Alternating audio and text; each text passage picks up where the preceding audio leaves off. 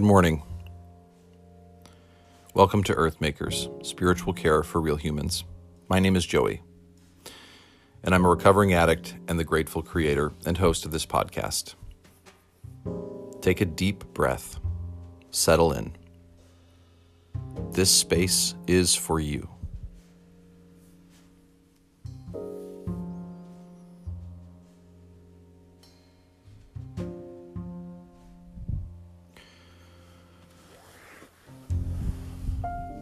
Sometimes when there's a lot going on in my life, it feels nice to just sit by the lake in the morning. I have a lot of gifts in my life. One of them is the opportunity to sit on my back deck and watch the lake. My favorite time to watch the lake is first thing in the morning with coffee and my journal, and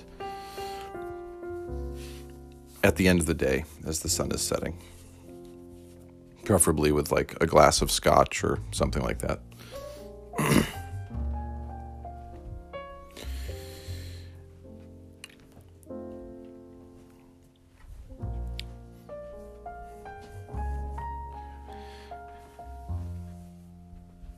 Spiritual practice does not always look like getting on our knees in a pew or sitting on a cushion in a meditation hall.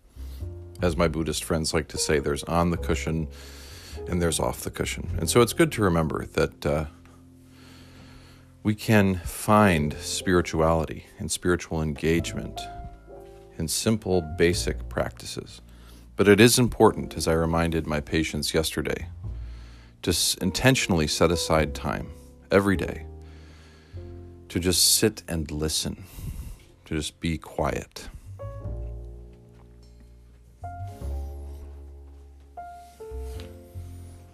We continue our series on the 12 steps today.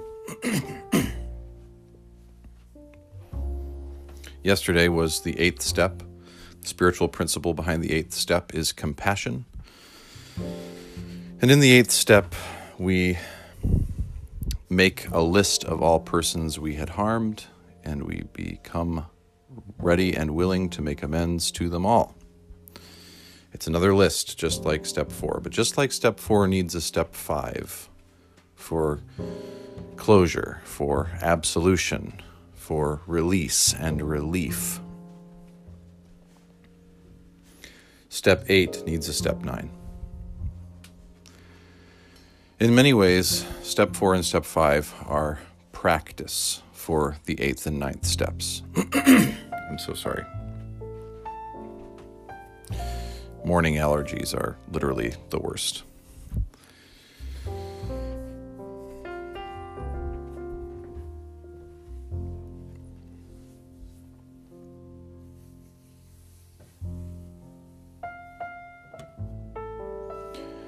What happens in the 9th step? In the 9th step, we get an opportunity to talk to the people that we've hurt and watch justice unfold. Yes, the spiritual principle behind the 9th step is justice.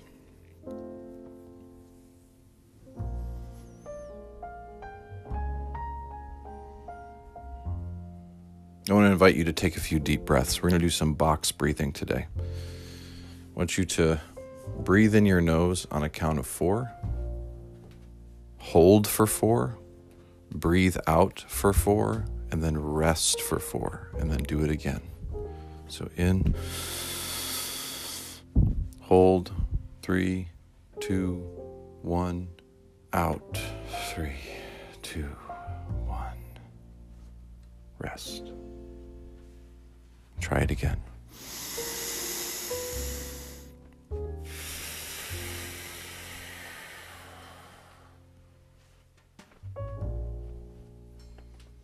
Once you've done a few deep breaths, just sit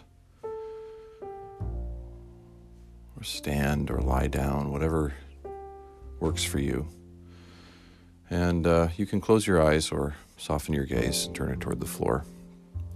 But just be present with yourself with whatever is in this moment. How are you feeling? What's going on in your life? There's a lot going on in my life right now. And although being here in this moment doesn't erase the things that are going on, it helps me to practice acceptance of the things that are going on. Not to judge my thoughts or my feelings or my body right now, but rather to just accept that this is how I actually feel. This is what I actually think. This is my actual, honest, lived experience.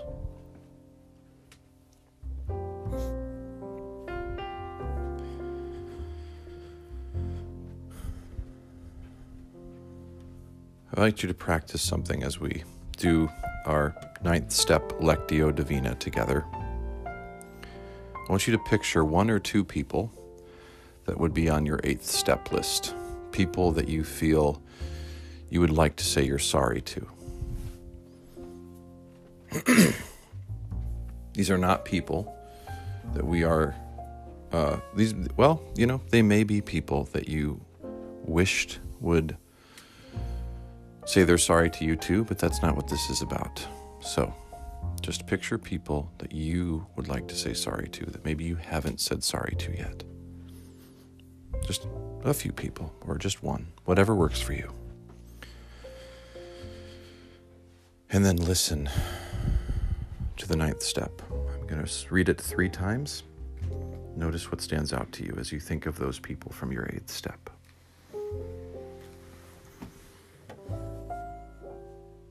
We made direct amends to such people wherever possible, except when to do so would injure them or others.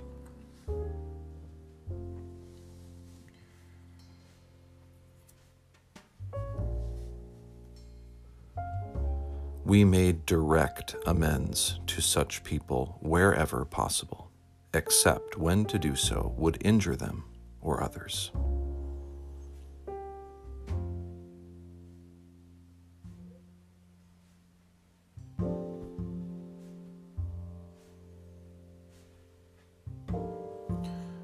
We made direct amends to such people wherever possible, except when to do so would injure them or others.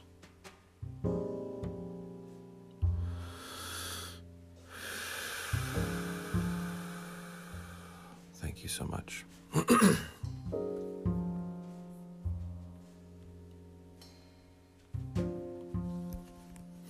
So why is the spiritual principle behind the 9th step justice?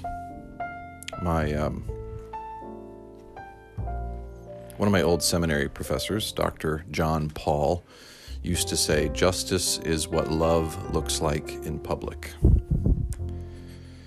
What a beautiful definition. It's my favorite definition, I think. That love that we say that we have, when we're living it out in public, justice is served. People are treated justly and rightly, right?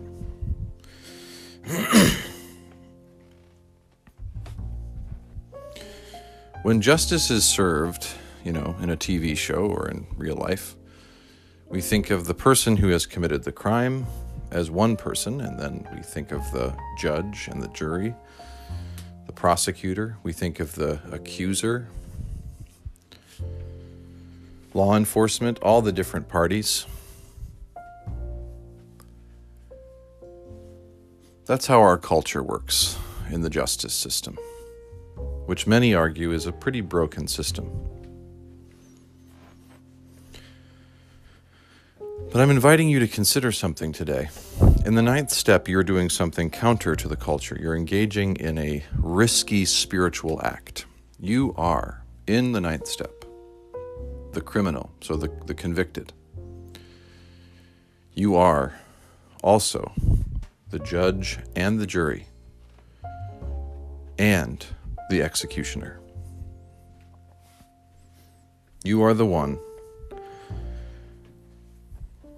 who is not only admitting fault, pleading guilty, but you're also carrying out the sentence on behalf of, not yourself, but the people that you have harmed.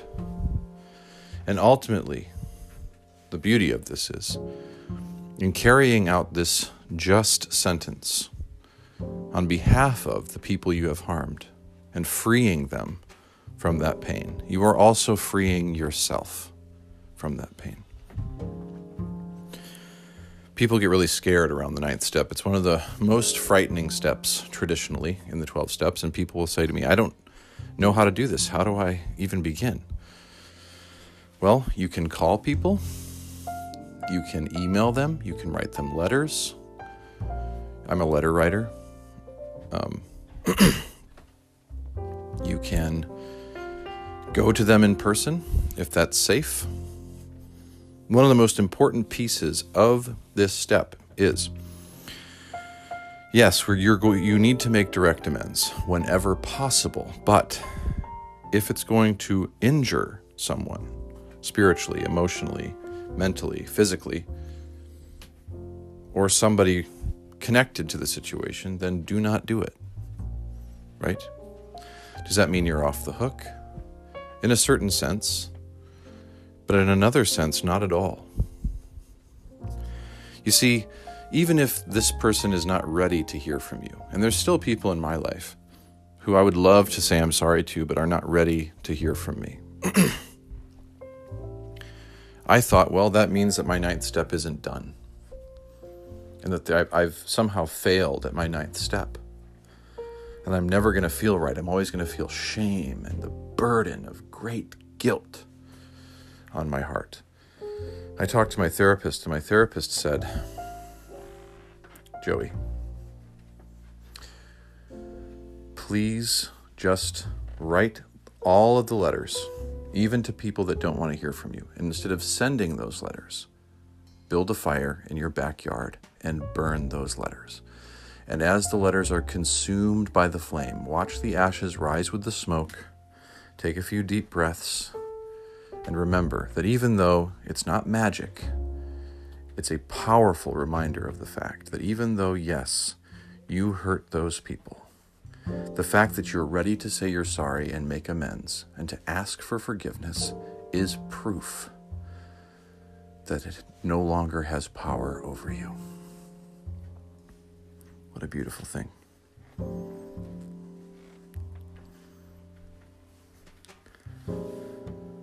So maybe that's what you need to do.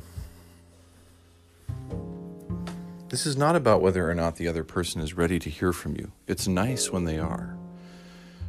But, even some people who are ready to hear from you, once they hear from you, they might turn around and say, you know what, fuck you. Like, I'm not interested in forgiving you at all. You're a piece of shit and you hurt me, and go away. And that can be really painful too. But just remember, they have their own process.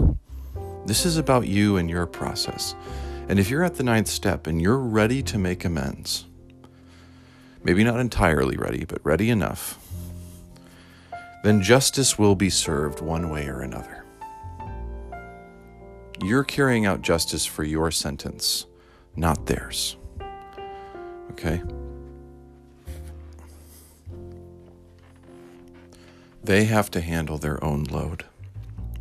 And if they choose to live in unforgiveness or bitterness, that's on them. As much as you may feel it's on you, it's not on you. It is not on you. You are released from the pressure of that burdensome shame. It's not on you. What is on you, truly, is saying you're sorry. There is nothing that unique about the 9th step. Really. It's just a super spiritual act. That is to say, it's a superhuman act. Not superhuman, but very human act. To say you're sorry to somebody when you made a mistake or when you did wrong, and to ask for their forgiveness. Creating a gateway for forgiveness, there's nothing like it. Forgiveness is one of the most powerful spiritual acts that human beings can engage in. And the gateway to forgiveness is, I'm sorry. What do we lose if we say, I'm sorry? In the culture, we're told, don't ever apologize. It's a sign of weakness.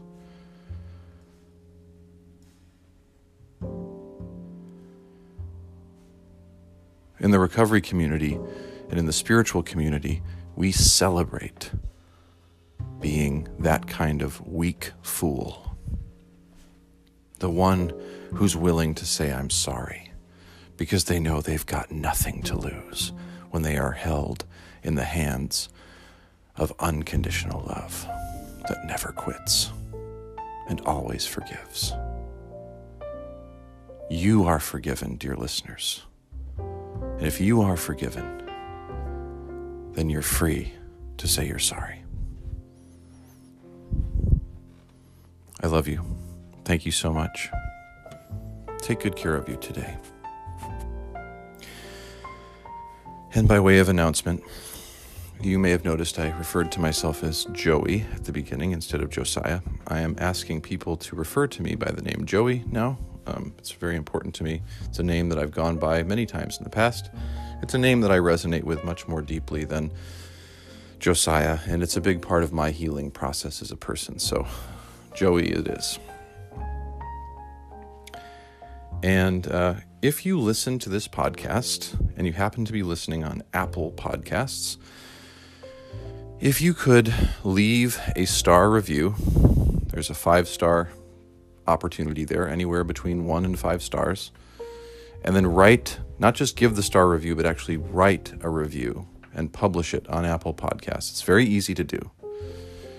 It would really help boost this podcast and get it moving forward. Please take the time to do that today. Will you help me out? I could use it. Truly. Thank you so much for listening. And I'll see you tomorrow.